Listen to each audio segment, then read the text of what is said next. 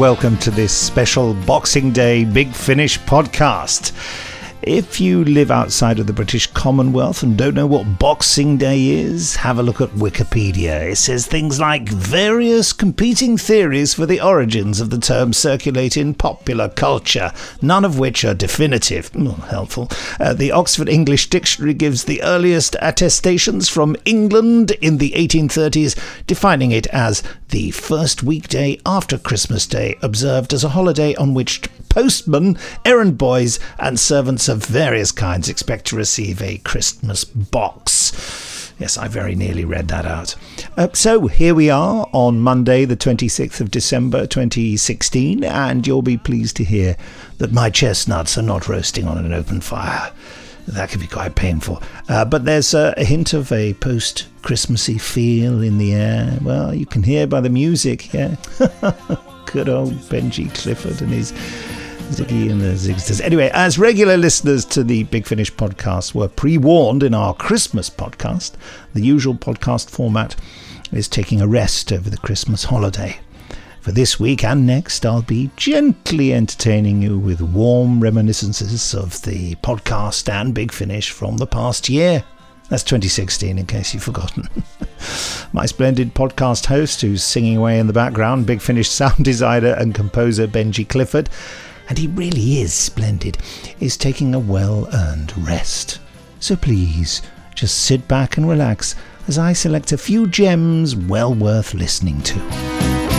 Coming up, in a moment, we remember the Lucie Miller short trips with producer Ian Atkins and his writers, and of course, Sheridan Smith herself. That'll be followed by Jamie Anderson, son of Jerry Anderson, chatting to me on the set of the pilot minisode of a new action-packed TV series called Firestorm, very much inspired by the great Anderson productions of the past. After that, Richard Earl of... Oh, there goes my phone. Yes, that was Benji Clifford giving me permission to use his his single as background music. That's just as well then, isn't it? Yeah. Thanks, Benji. Just reply to that. Yeah, you've just spoiled the podcast. No, I won't say that. I can't actually get my iPhone to work. Oh, that's better. Right. Yes, after that, Richard Earl, our very own Dr. Watson, chats to me during the recording session of our latest Sherlock Holmes box set. Richard is a charming fellow and so ludicrously modest that it's really rather entertaining hearing him trying not to answer any of the questions properly.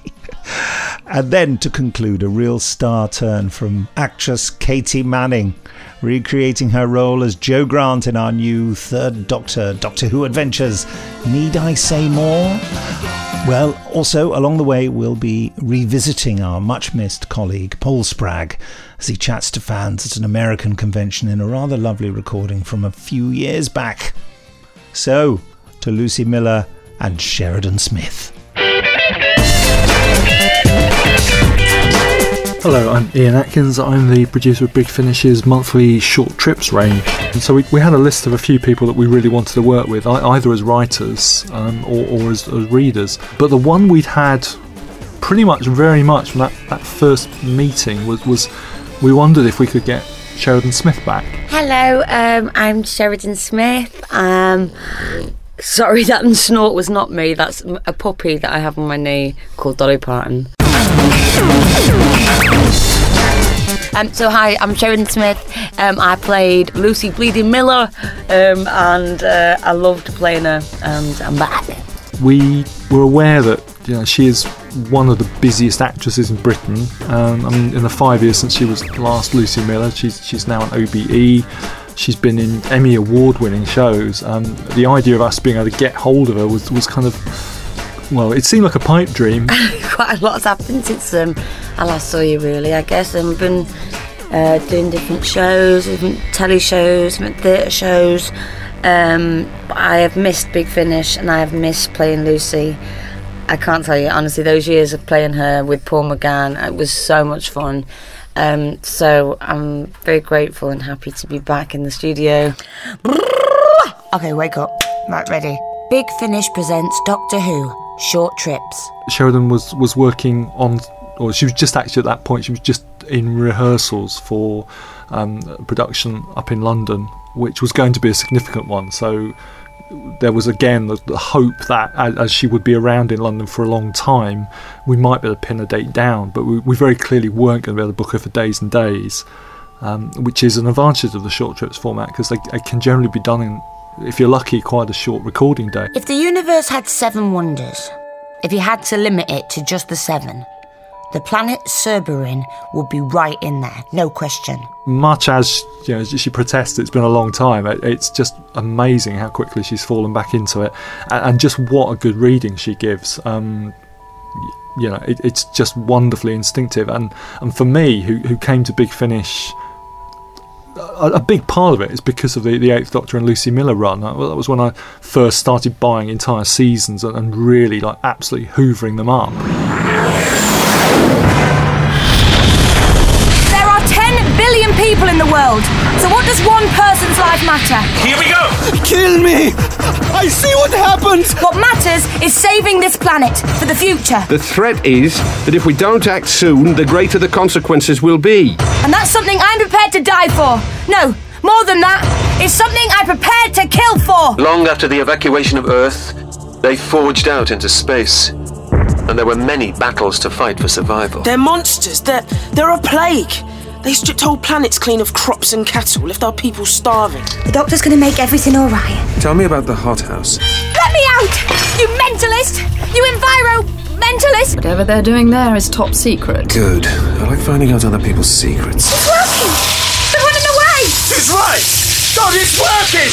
Look, just listen. And who put you in command anyway? His brain cell count for starters. I was just making a suggestion. And it was a good suggestion. Oh yeah, and since when was it up to you?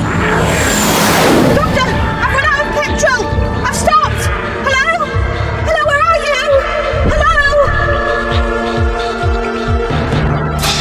Humans. It's an era I really wanted us to be able to revisit. Flashpoint by Andrew Smith, read by Sheridan Smith. I'm Andrew Smith, and I wrote Short Trips Flashpoint. Looking for writers, I'd been having vague conversations with Andrew Smith about being involved anyway in the range. He was one of the names that Lisa Bauman and I had talked about.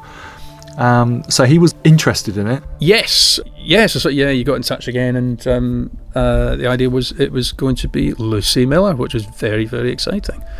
Because the Lucie Miller story, those Eighth Doctor adventures with Lucie Miller, is one of the best ranges and the best run of stories across all those series that I think Big Finish has done. And I think really, because it started out as that BBC 7 series, I think it's a range that always had that kind of new series vibe to it, even with an older Doctor.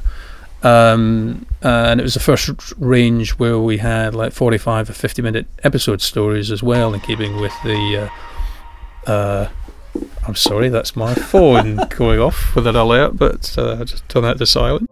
Then with a loud crack, a hole appeared in the rubble.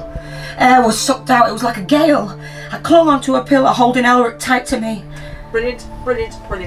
Alice Cavender hadn't written for main Big Finish ranges, but she had worked for me a couple of times on the subscriber Short Trips range, and she had proved to have such a good ear for the Lucie Miller character, and it's an era that she clearly loves a lot, and she just writes Lucie so well. Oh, and the central heating's knackered again, so bring your sonic spanner.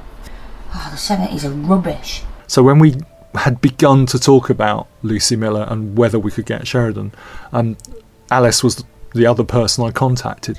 Hello, I'm Alice Cavender. I'm the writer of The Curse of the Fugue. Let's just pick it up from... actually, it's your boyfriend, Lucie. It's your boyfriend, is Quite it? posh, isn't he? Yeah, lovely, thank you. It's your boyfriend, Lucie. Quite posh, isn't he? Said a smiley young man, holding out the phone. Lucie wiped her hands on her apron, took the heavy receiver and lifted it to her ear. Well, I've done a couple of stories for the Lucie Miller character, and I was asked to come up with something at short notice, which I was delighted to do.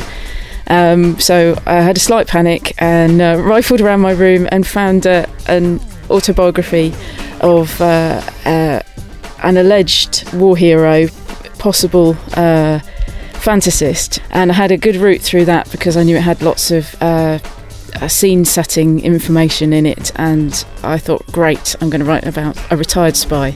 The doctor said, pretty to look at, but not a place you'd want to live or even visit.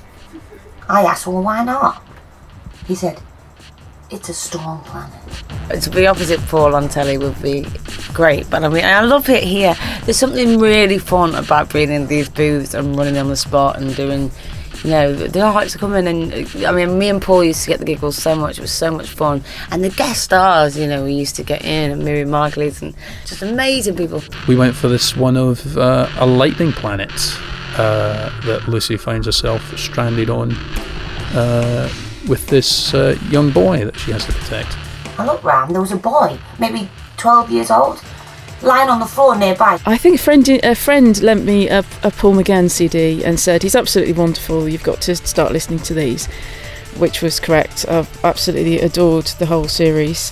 When the Lucie Miller character came in, it was a new voice, and I just, you know, obviously fell in love with Sheridan's portrayal of the character because she's such a wonderful actor. You know, it would be lovely to get Sheridan back for something bigger, but just given how much time she has, I've been so grateful that she's actually found this day while she's been busy. I mean, she'll be going straight from here to the theatre tonight to actually revisit and bring Lucie Miller back to life.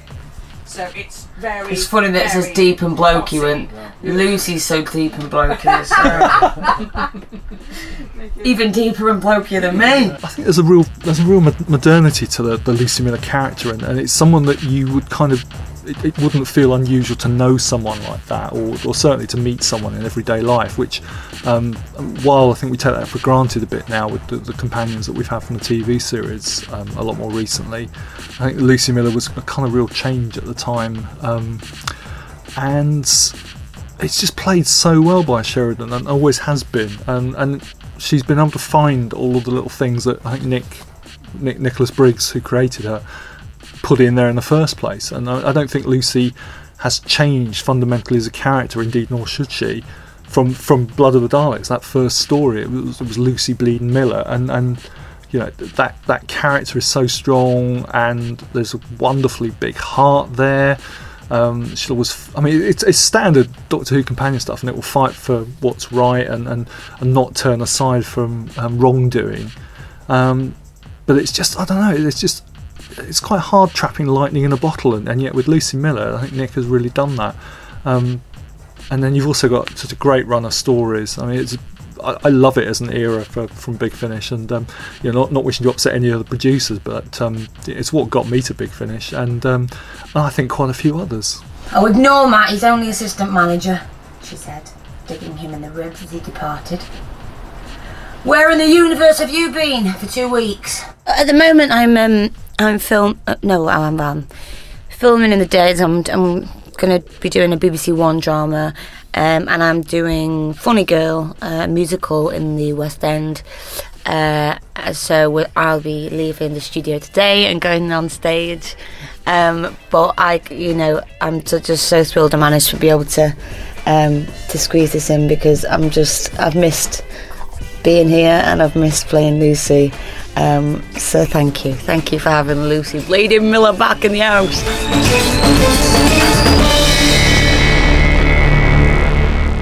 So there you have it, Sheridan Smith in the Lucie Miller short trips, The Curse of the Fugue and Flashpoint. Now, those of you who watch the website keenly will have noticed that The Curse of the Fugue was out in July this year. That's July 2016, depending on when you're listening to this. Is that this year or next year? I don't know. But Flashpoint is yet to be released, and that will be coming out in 2017. So there's a treat coming up for you. I would also just urge you to look at the short trips range. I was just reviewing it today, and Ian Atkins, who you heard in that piece just now, has done the most tremendous job of getting together some great writers and fantastic performers. It's a great range. He's also bringing his considerable talents to bear on the Jago and Lightfoot range very soon. Well, in fact, he's working on it now. But have a look at short trips. There's some real jewels in there. Well, in fact, they all are. I'm not going to, do any favoritism about any particular releases. Yeah, but don't forget Flashpoint, featuring Lucie Miller, coming up in 2017.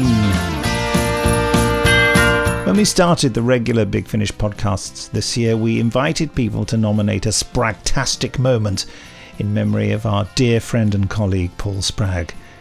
Here's one of the best of those moments.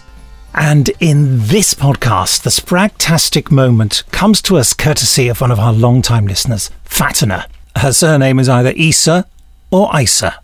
But you know, I've never found out how to pronounce it, and I've known her for years. It's very embarrassing. I actually emailed her to ask her how to pronounce it. She hasn't gotten back to me. So, here we go. Hey Nick, my suggested Spragg-tastic moment. It was Paul's first visit to Chicago TARDIS, and I remember he received quite the welcome.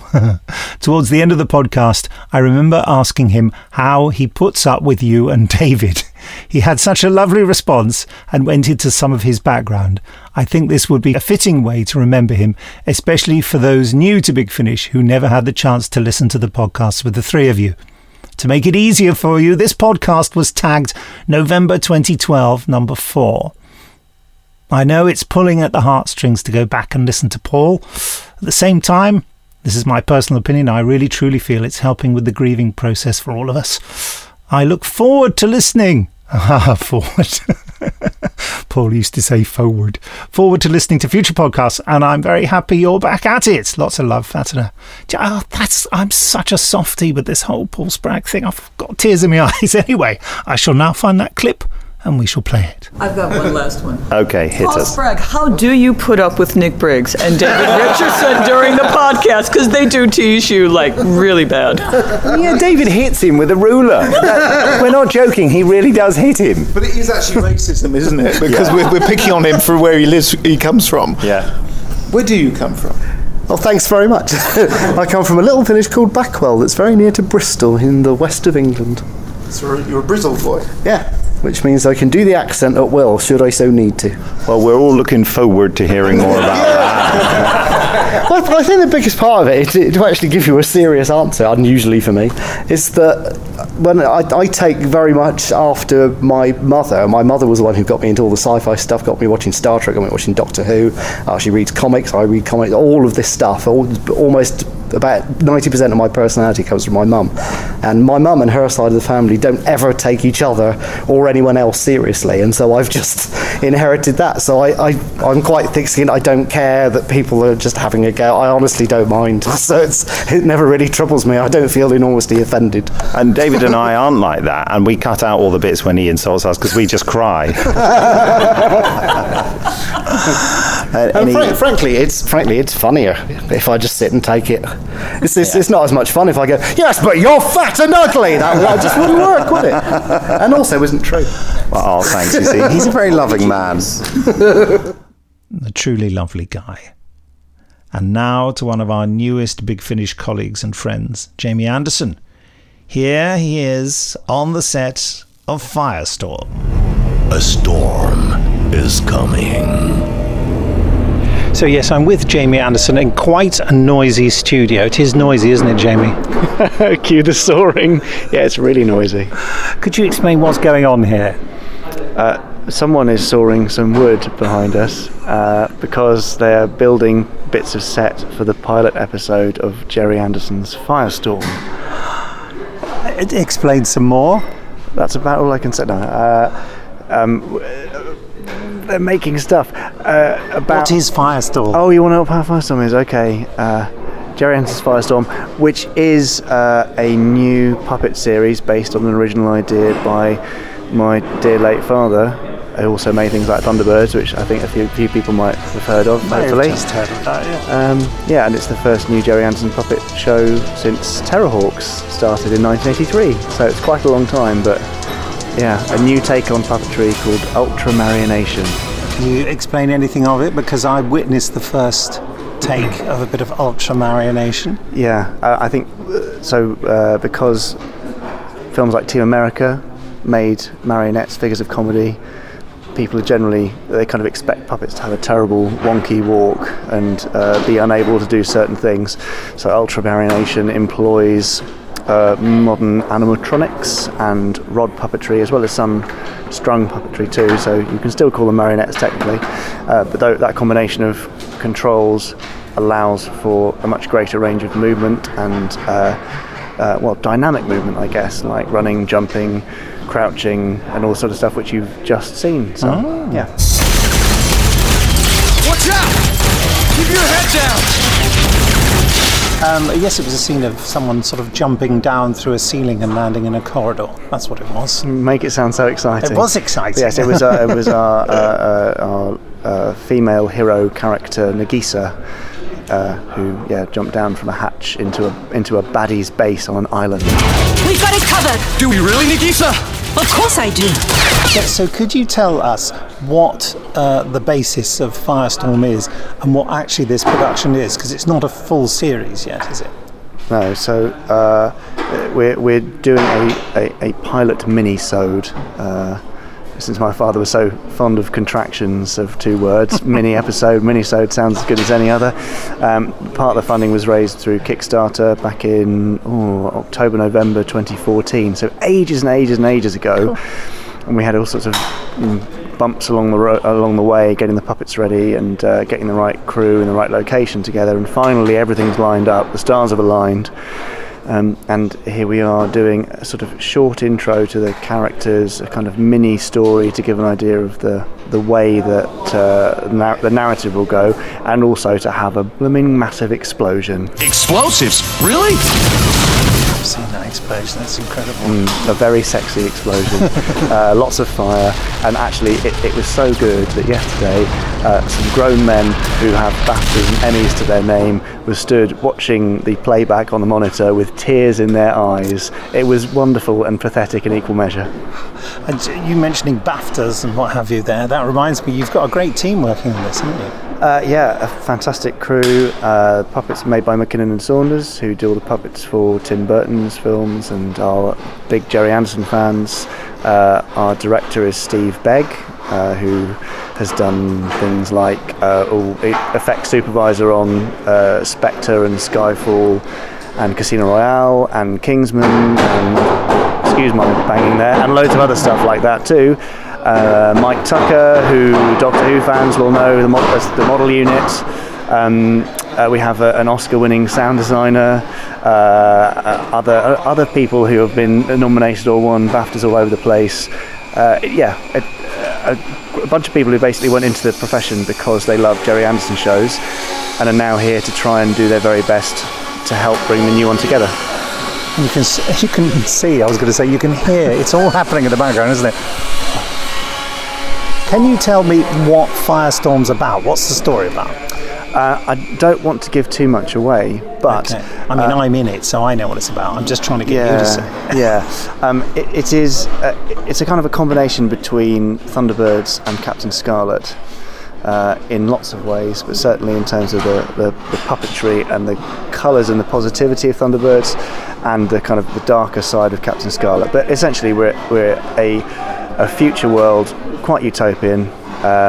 Everything's pretty lovely, but then some very unfortunate and strange things start happening all over the place, lots of natural disasters, and then it appears that there is some outside nefarious force interfering, and a group of elite men and women are brought together to combat it. Brilliant. It's a sort of, the Gerry Anderson formula, but it's from an original idea of his from 2001, and we've just sort of worked back from those original documents and redeveloped it, and here we are doing some Firestorm stuff. I know, and I'm in it. Can I just say that again?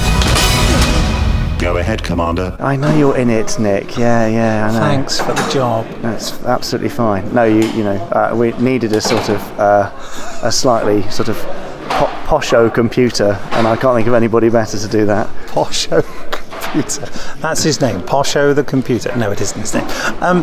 You've also been working for Big Finish. Just before I leave you alone with my strange fuzzy microphone, tell us something about that.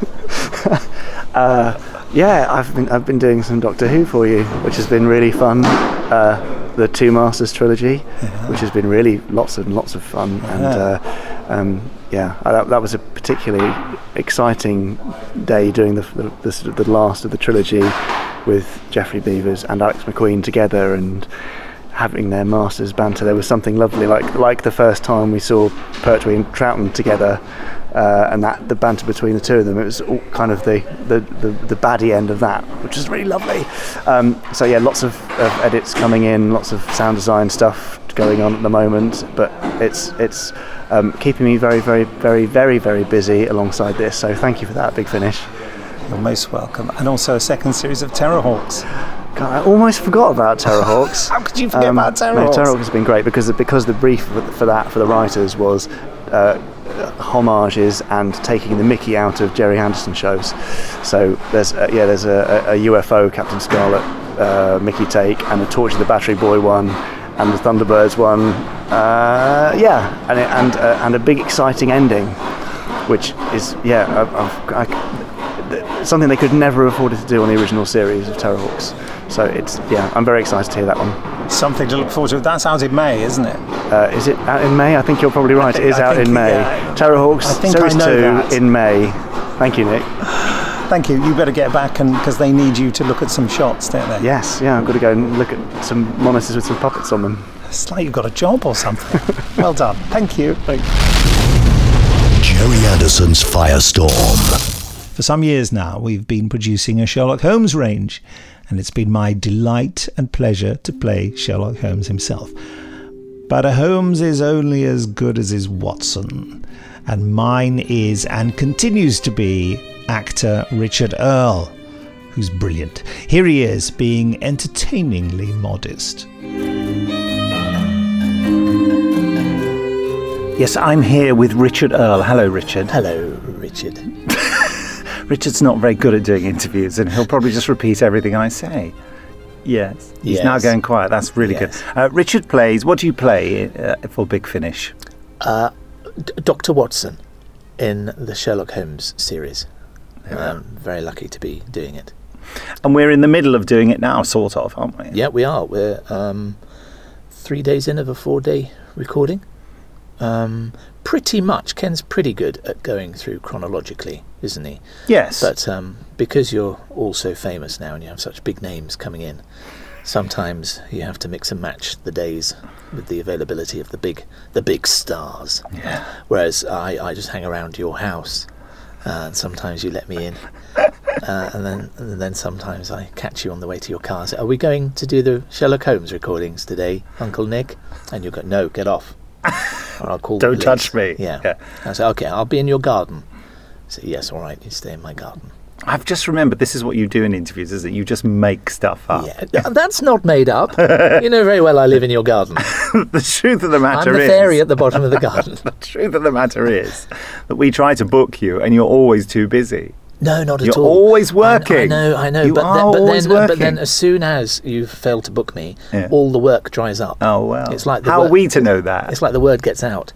But, yes, I look busy on paper because of the work like you're at the doing. moment now, currently having to rehearse. Yeah. That counts as busy. Another Richard. play, and then go back to doing that. But honestly, for the rest of the year, nothing. I'll just... You say that, but then you get a tour or some rep or a panto. I make these things up. If you actually Google these productions that I pretend to be in, they don't exist. You mean we've cancelled Sherlock Holmes recordings for things that you've made up? No, you've cancelled Sherlock Holmes recordings for the good of art. I said, no, we'll wait until Richard Earl isn't available, then we'll get a proper actor in. And then we'll just have to tell Richard, "Oh, sorry, you weren't available." None of this is true. It's all true. It's not true because we have to wait so often to wait until Richard's available. That's the first step we take. Ken says, "When are we going to record this?" I said, "Well, we've got to find some availability when Richard's around." Yeah. And it's always like, "Oh, he can't do it for 3 months." Oh, God, right. I'll have to wait. So we could have recorded this back in September. I'm busy, it's just because it takes me that long to regain consciousness sometimes. So anyway, I suppose for I notice people... our tummies are rumbling, which has been a constant factor in these recordings. And what is the solution? Well, a lovely pun, young Briggs, because the solution is hot water. Yeah. To stop your tummy rumbling. Yeah. Yeah. Not food, like a medically qualified person would say, but hot water. No, because after you have food, your stomach rumbles in does it really? in Thanksgiving. You Oh, know? that's nice. Oh, that's nice. I didn't know that. Well, that's what mine does anyway. Right. All the doctors listening to this, going, he's got severe problems. Yeah. Well, we know that. We know that. The truth will out. Anyway, for those people who haven't listened to our Sherlock Holmes plays, how long have we been doing them? We did the first one in 2009. Was it? That's quite a while. Yeah. Does that sound about right? That sounds about right. Holmes and the Ripper. Mm-hmm. Dear old Brian Clemens script. Yeah. So Watson has gone through several writers. Definitely. And I've noticed that in terms of, my performances have gone from awful to bloody awful to just, oh my God, what's he doing now? But your modesty is quite crushing. It's quite false. So it's been a very interesting journey as Watson, going for, oh God, I hope I'm not talking as if it's over. But it's been very interesting seeing the way different writers have, because everybody writes Holmes, I notice, in a very similar way.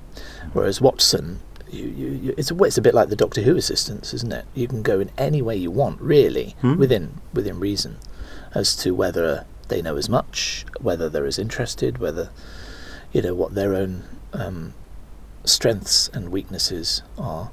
But for the last few releases, this is the third box set we're doing by Jonathan Barnes, and then he did The Perfidious Mariner before that. Yeah.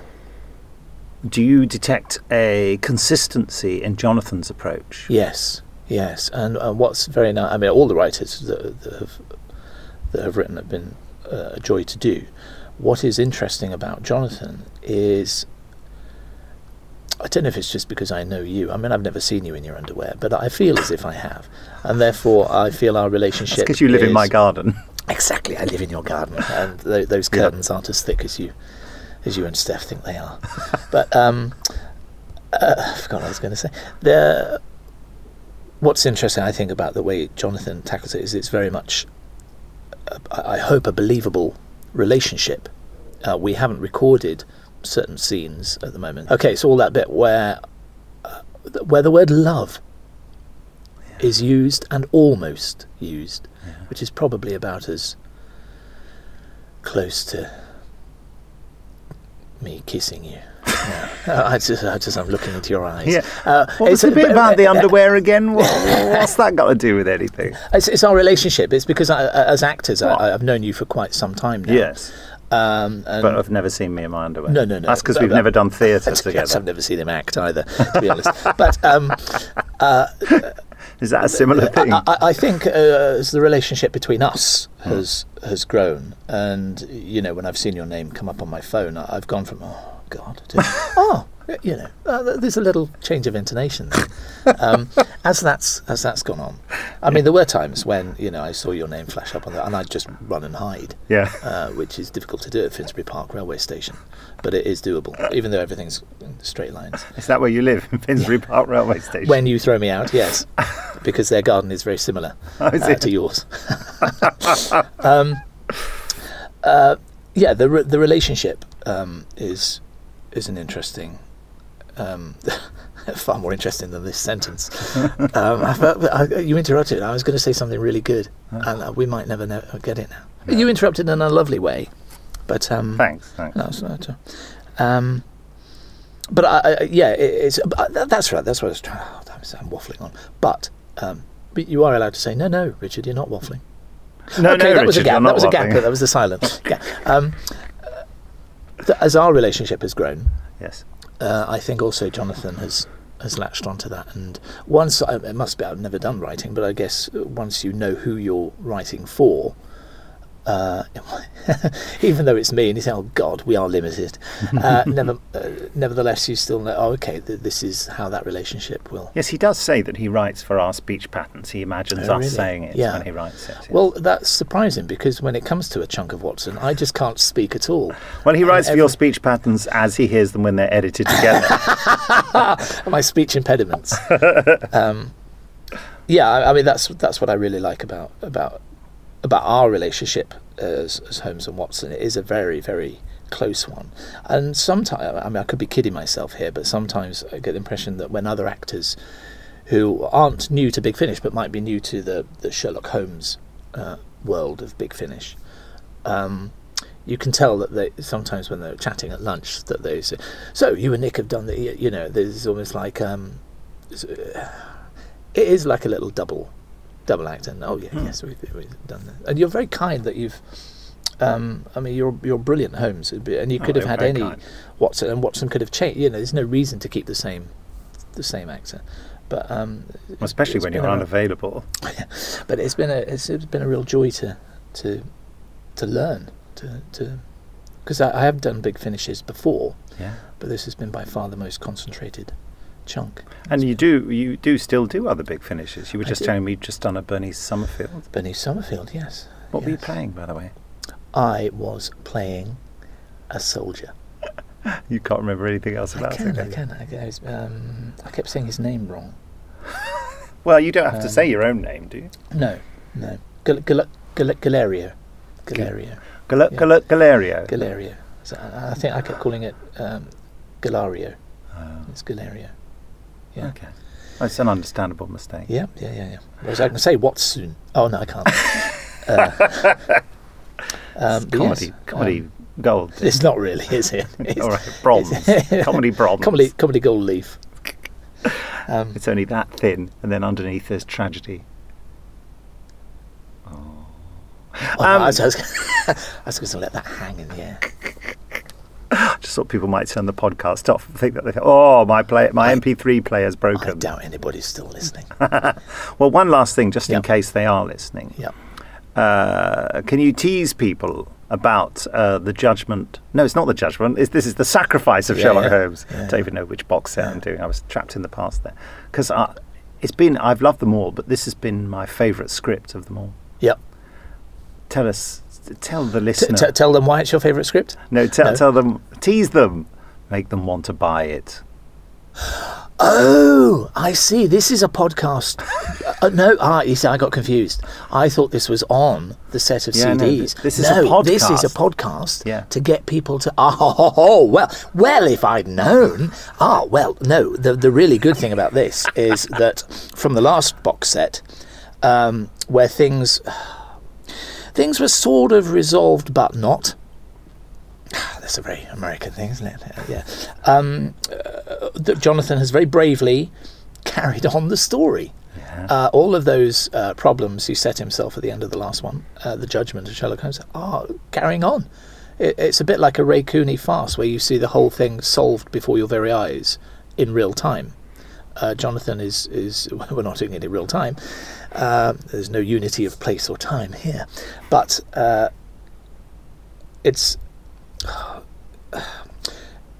Things get even tougher for Holmes and indeed for Watson, and you begin to see, I would suggest, Sherlock Holmes's one frailty, which is his love and affection for Watson, over and above pretty much everything else, would you say? Yeah.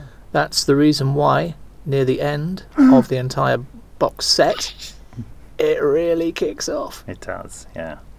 And are we also allowed to say there is editing, of course I can. Yeah. You can. And are we also allowed to say that even at the end of this box set there are so many directions in which it can go, including, I'm sorry to say, the potential what do you call it, the ending of the Watson actor part, because of the dishy new potential assistant.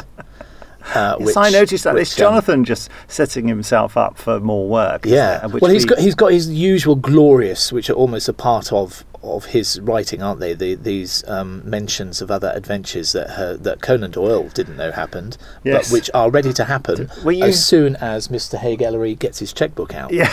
You know. Well, did you hear me? Were you there when I was talking? There was one case I referred to: the elephantine butcher and the silk cadaver. Silk-robed cadaver. Yeah. Silk-robed. silk-robed cadaver. I couldn't get through that without laughing. That's Ken Bentley, folks, who's just walked in to tell us he needs to carry on recording. So we got to stop this. So just give us one last recommendation for why people should buy it. Because you're in it, Nick. Oh, shut up. And your Holmes is utterly magnificent and should be well up there with certain other names who shall, on this podcast, remain nameless. Thank you. And the same goes for you too, Richard. I've already gone. I didn't hear any of that. And so now our final star turn for this podcast. Katy Manning, you know Joe Grant. Stand by for action.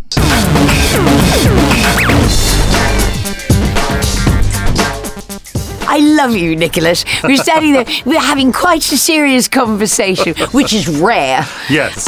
And then suddenly I actually look at your face and I just dissolve into laughter. Are you saying I've got a funny face, Katy Manning? Well, no, I'm very short-sighted, so it must be... You're saying I've got a blurred face. A blurred face, but I read you. You make me laugh, and you've made me laugh all day. Thank you so much. Well, thank you. I've laughed a lot. Could you maybe explain what it, just briefly, what we have been doing all day? I've no idea. Oh. I was rather hoping that's why you were goodbye. here. Goodbye. That's how to kill an interview, isn't it?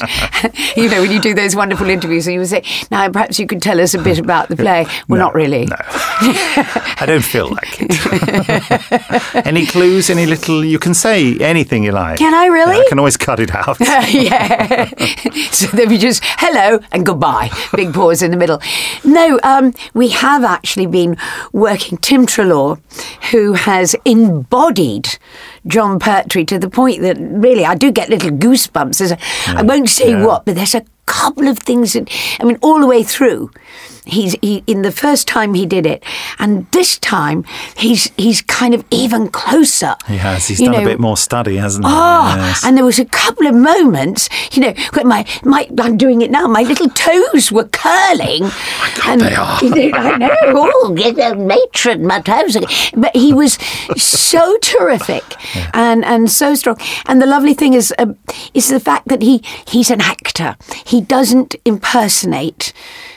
He embodies that whole kind of thing, and I can see all the warmth and the little twinkles in his eyes, and he's just lovely, and I think it's great to have someone who can do that. I don't think you can just take everyone and say, get someone to play the Briggs and get someone to play. You have to have that serendipitous moment when somebody is fooling around, you suddenly go, oh my God, that sounds like John Pertwee. I went into Liza Minnelli then. No, but you know what I mean? I do. And it's interesting you mentioned about the Brigadier and the Master, for example, that quite a few people have been saying to us, why don't you get someone to do that? What do you think about that?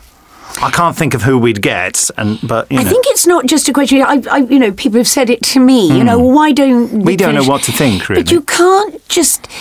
It's not something that can happen that easily. I think with Tim, it was serendipitous. It was, yes. Because, you hear... I heard somebody doing Pat Trutt the other day, other than Fraser, obviously. But, and it was kind of there. But you wonder, can you sustain it? Can you keep it going? Because I think the danger here, when you get somebody in to play a very well-known person, I played Betty Davis and things, so I kind of been down this road, is that they had something that was so peculiar that made them the stars that they were, that you can get someone to do it, but do they have that little strange little kind of a thing that those people had, that je ne sais quoi. Or enough of it to suggest them. And I was going to say, or enough that which, they can then, absolutely bring into the... And fortunately, Tim, being such a wonderful actor, has all of those things going. And the more he does it, the more extraordinary he's going to become, to the point that we'll probably forget that it isn't John. We'll just get him the wig. Yeah, exactly. Yes, and then I get wheeled in my wheelchair and I go, oh, doctor. But it's so I think it is very hard. And, as I say, but to sustain it and to actually get into the soul of that person is very, very hard. But, you never know. There may be somebody out there who can do and will sound around and become Nicholas Courtney. But until they appear, we have to go with what we've got. And sometimes memories are the way to go. But this just has happened. And, yes. you know, it's a lovely happening. We didn't plan it, you know. No. It came out, as you say, serendipity. And I think sometimes the best things happen that way. If you start to plan it, you start to want to find the outcome, and you start looking. It doesn't always come to you. Yes. Now, there are two main questions that I ask people in these podcasts. Why? I've never had that reaction, even before I've asked the question. I don't. And one of you the made first. me laugh so badly. Just by being me. Just the thought of being. You think I'm funny, like a clown? I want to be on a stage with you to see whether I can actually get through. Yeah, well, yes, I wonder whether I would. Yes, I don't know. One of them is to ask them what's been tingling their molecules, your molecules, or agitating them. I started off with agitating and have ended up with tingling. I like tingling. Yeah, thank you very much. Tingle away. I felt like I was in Carry On Screaming. Yes, I'm joining you here. I know, I was trying to give it up. Tingling, Doctor. Have you ever listened to any Big Finish stuff? Yes, You do listen to yes, mostly if I'm not in it. Oh, right, okay. No, I'm a great supporter of things that I'm not involved in. Is there anything recently that you've listened to that has tingled your molecules? Yeah, it's tingled my Big molecules. Finish thing, yeah. I did very much enjoy Dorian Gray. Oh, yes. I got a massive tingle out of that. And even a tangle. But you were in it as well, weren't you? But I listened to all the others. Yeah. I thought that was superb, and Alex Vlahos is, terrific in it. And, once again, I get very excited about new young actors, new talent coming in, and actresses coming into this business. And it's a joy to work with them, so, but that's the one that really has, gripped me recently. Any particular episodes or? No, I just thought the whole thing was, I did listen. I just skipped me in the twittering sparrows because I was actually, Gary Russell said to me, he said, use your own voice. And I stood there and I went, I don't know what it is. Yeah, I don't. Because even when I'm talking to you, I'm going to be changing accents and, things like that. And I said, it was a bit like working naked. I suddenly felt terribly vulnerable.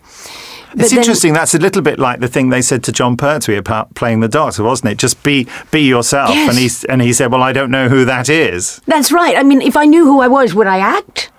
Is something I always say to myself. It's a thing of you've got all these people, even my children, they get so confused. Who's Mummy going to be today? But you've got all these characters in your head. And they sort of, and my partner always says, it's so lovely when all the characters in your head are working because you're really nice underneath all that.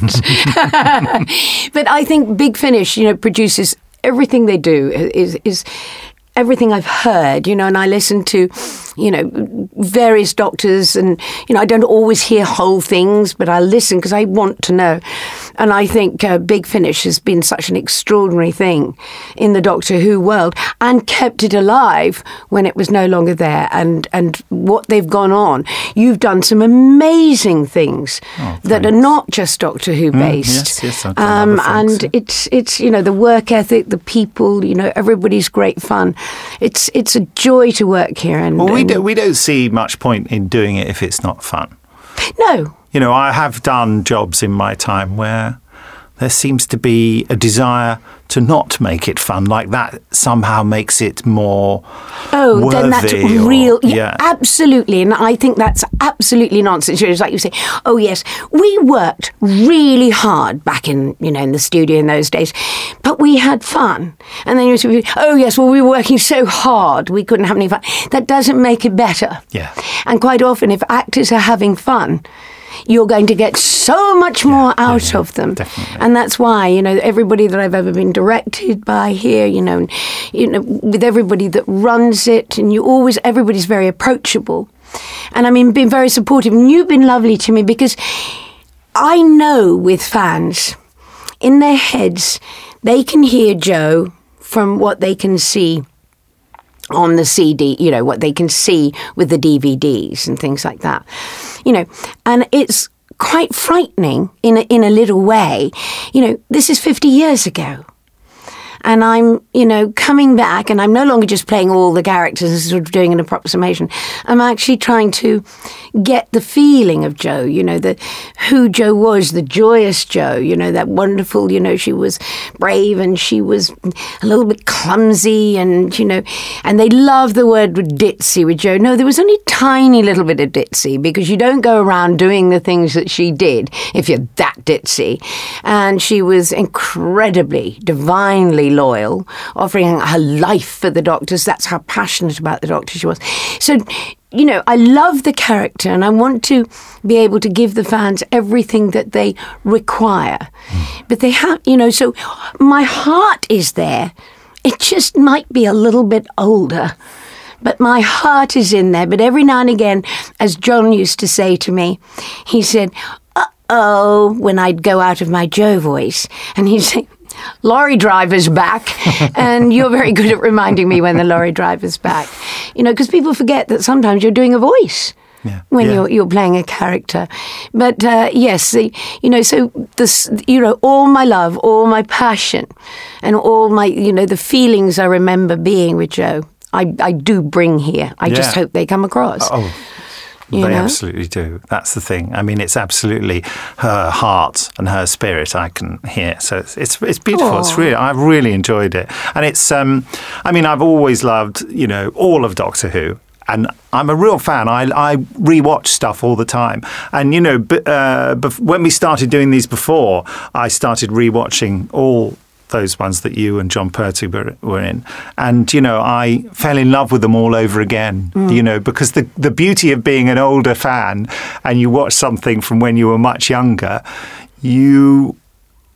it takes you back to the joy you had then. It's not just like watching an old television program from another era and thinking, oh dear, that looks a bit old-fashioned. You absolutely relive the excitement, and that's why I'm loving doing this. So I'm so glad you're doing it. And exactly, and Doctor Who is such an enchanting thing. And what's so exciting about it too, you look at all the people that are now working in this business, you know, people here, I mean, people are meeting all the time that used to watch Doctor Who, and it inspired them so much that they wanted to go and do something, you know, within this business. Well, that's what's happened to me. You know? And, you know, and there are so many. I mean, you can look all around Big Finish and there's all these different movies. And also, you know, you take all your Russell T Davises and your Mark Gatises. And Steve Moffat, these people all suddenly thought, wow, you know, this opened up an incredible world. Well, Doctor Who is how we all learnt about stories. Yes. And stories are at the root of all art and entertainment. Yes. In fact, at the root of humanity, because we are the summation of our stories, aren't we? Absolutely. We tell stories about ourselves all the time. Well, it's our dream time, isn't it? Yes. You know, and we But just in real life, we constantly create a narrative, whether it's just the story of how we came into work today and what happened on the tube. It's all narrative, isn't it? It's a lovely one because it's very, you know, don't spoil a good story with the truth. John taught me that one. Yes, well, I've said that to many people when I've been telling an anecdote. They say, I was there and that didn't happen. I said, I don't care. Yes. This is more entertaining than the truth. I actually finished a relationship on that. Really? I came in and I said something. I said, well, and I had this great story and it was true, but I was going to tell it. And I said, you know, and there was 5,000 people on the bus. And he said, Katy, there can't be 5,000 people on the bus. And I said, well, 2 isn't funny and we're through. I swear that is absolutely true. Wow, you see. Yeah. On that basis, I shouldn't be talking to David Richardson because, of course, I was just getting to the climax of a story at lunchtime and he came in and tried to take you all away for photographs. I know. It's timing, darling. You see, I came in this morning. It's like he's trying to sabotage me. I know. He's smirking in the control room I know, but I told him, I thought he'd given up smirking. Yes, he's vaping, not smirking. But it's true, you see, when you've got the flow of your narrative going, you don't want someone to contradict it with reality. Yes. You know, it's like those dreadful things when people tell you long-winded stories with no punchline. Oh. I mean, that's slappable offence, isn't it? Yeah, but that's, yes. Yeah, in my book, that's a slappable offence. Yeah, I've ended friendships over things like that. So good between us, friendships and relations. You can't tell a good story. Don't come near us because we're not going to hang around. With those people who tell bad stories that don't have endings, you find yourself trying to suggest endings. They say, there was all the concrete there, you see, and then I said, you accidentally stepped in it before it had dried. No, it was fine. You think, well, why are you telling me? You know, if you haven't got something funny to say with a punchline, don't say it. Don't just report reality. Yes. It's like when people say to me things like, well, why don't they do this in this play? Why does that happen? Because that's what this play is about. Yeah. Because it's not real. If you want reality, open the window, have a look out. Nothing's happening. No, we're doing this special little moment that happened. But also, I think my made-up world. Creative people. And I mean, there are a lot of creative people around, but, you know, people are actually working in it. They actually are looking all the time for something, overhearing, you know, what people are saying. And, you know, because I love listening to other people's conversations, and you pick little bits out and you hear these, and overhearing lines, you know. One of my favourite, couple of old guys sitting down, and I was at some theatre, Swindon or something like that, and these two old guys sitting down, and one of them said, oh, yes, it's all lies, And the other one said, yes, there's a lot of truth in that. And I just, you know, you just think it's such a lovely line. Yeah, you can tell who I learned to do my voices from, can't you? Who was it? The other question I ask, and this relates to all this, again, about stories and stuff, more tingling and agitating of your molecules, just generally, outside of Big Finish, anything you've seen on the television or on a movie or the theatre or read a book, something that particularly at the moment is tingling your molecules in an entertainment way? So many things. Really, I mean, you know, because I go to a lot of theatre, I go to the cinema, I go to the cinema. What was that you said? I don't know, I went completely... I thought I needed to call an ambulance. It might not be a bad idea, actually. She'll come. No, we're at the end of the day. Yes. It's not everybody's cup of tea, but that's the wonderful thing about the arts. It's like if you're a couple, if you agree on everything, one of you isn't necessary. So it's very nice to have. Oh, that's a really good. Yeah. Well, it's true. What, you're going to just sit down for 25 years going, oh, yes, dear. Oh, I couldn't agree more, dear. You may have just saved my marriage. You must have sympathy. You've got to have that in friendships and relations. You must have that ability to be able to go and see something and discuss it and even disagree, because there's no facts involved here. Only opinion, and comment. But facts are sacrosanct, and there aren't a lot of those, and they're constantly changing, it seems to me. Anyway, I saw last year, and I saw it again this year.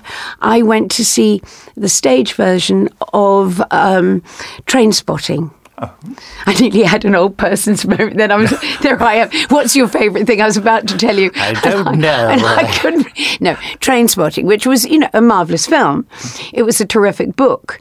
But it is one of the most harrowingly powerful pieces of theatre. And I do like a lot of edginess in my theatre. I like light comedies. I love beautifully done pieces. I love great writers. But when you're seeing something new and something different, and what was wonderful about this for me is that you got in the stage version the incredible modern poetry of the language, and you felt so involved in it that you were actually feeling like you were one of the characters. Now, I felt that a little bit in the film because it was so good, but having it in a small theatre where you're surrounded by it's a very, very powerful piece. It's like is it still on? No, it's up at the Edinburgh Festival this year, right. And this is young people doing this, and it's a young producer. This Is England was a piece of television which I thought was remarkable. There's been a lot of good television recently, actually. Well, there was a film, wasn't there? Then they made a That's series correct, of it. yes. And I thought both the film and the series. I've not seen the series, actually, but so the film good, I thought was so amazing. good. I like modern, edgy stuff. I mean, all the other stuff, of course, I'm absolutely passionate about it. But I like new things. I like new edgy things. I mean, there's a lot of people who went to see Dr. Faustus and didn't enjoy it. I loved the fact that it was edgy. It was weird. It was wrong on so many levels that it was, for me, right. And it made me sit bolt upright and not take my eyes off it. And, once again, not everybody's cup of tea. But it's lovely to have new experimental things coming into your life. And I find the same with music. When people say, they all think that I'm going to say, when I've just done an interview where they say, bring some, what music do you like? And everybody always thinks you're going to come in, she said, oh, poor old bat, she's going to come in with all the ones she used to sort of go out with, like it's going to be the Stones, the Beatles, and I come in and it's not. It's a lot of very, very now music, which always sort of surprises people. But I don't think you can live your life in the past. You can enjoy what you've had fully. That will always be with you. But, I think it's really important to be in the moment, to be open, to take on new things, to not always expect everything to be the way it was. Although working with you will always be the way it was and is. You are such a lovely man to work with. You really are. Thank you.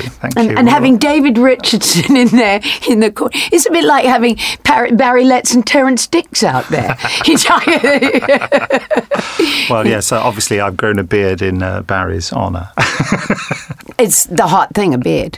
Everybody's got a beard now. Nobody, in fact, I'm working on it. Yeah, I'm a very happening person. Katy, this has been a pleasure. Oh, no, pleasure's been mine. And I really think this was a joy today. And I hope we do more. And we are going to do more. I will certainly try and keep little Miss Jo lurking inside me. Thank you.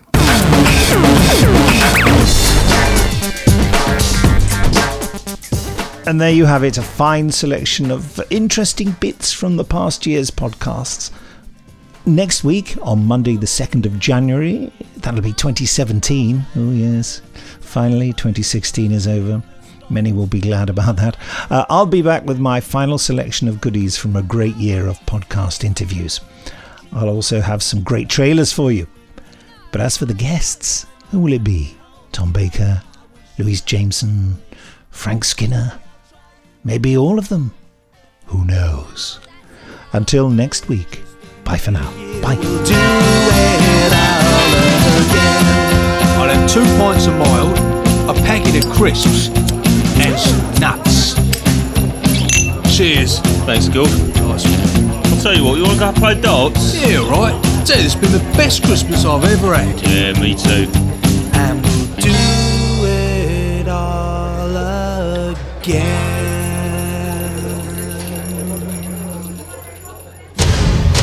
I've got 10 men and women up on the Mars research station. I know. Look, Sam and Nagisa are 2 of my best. They'll make it.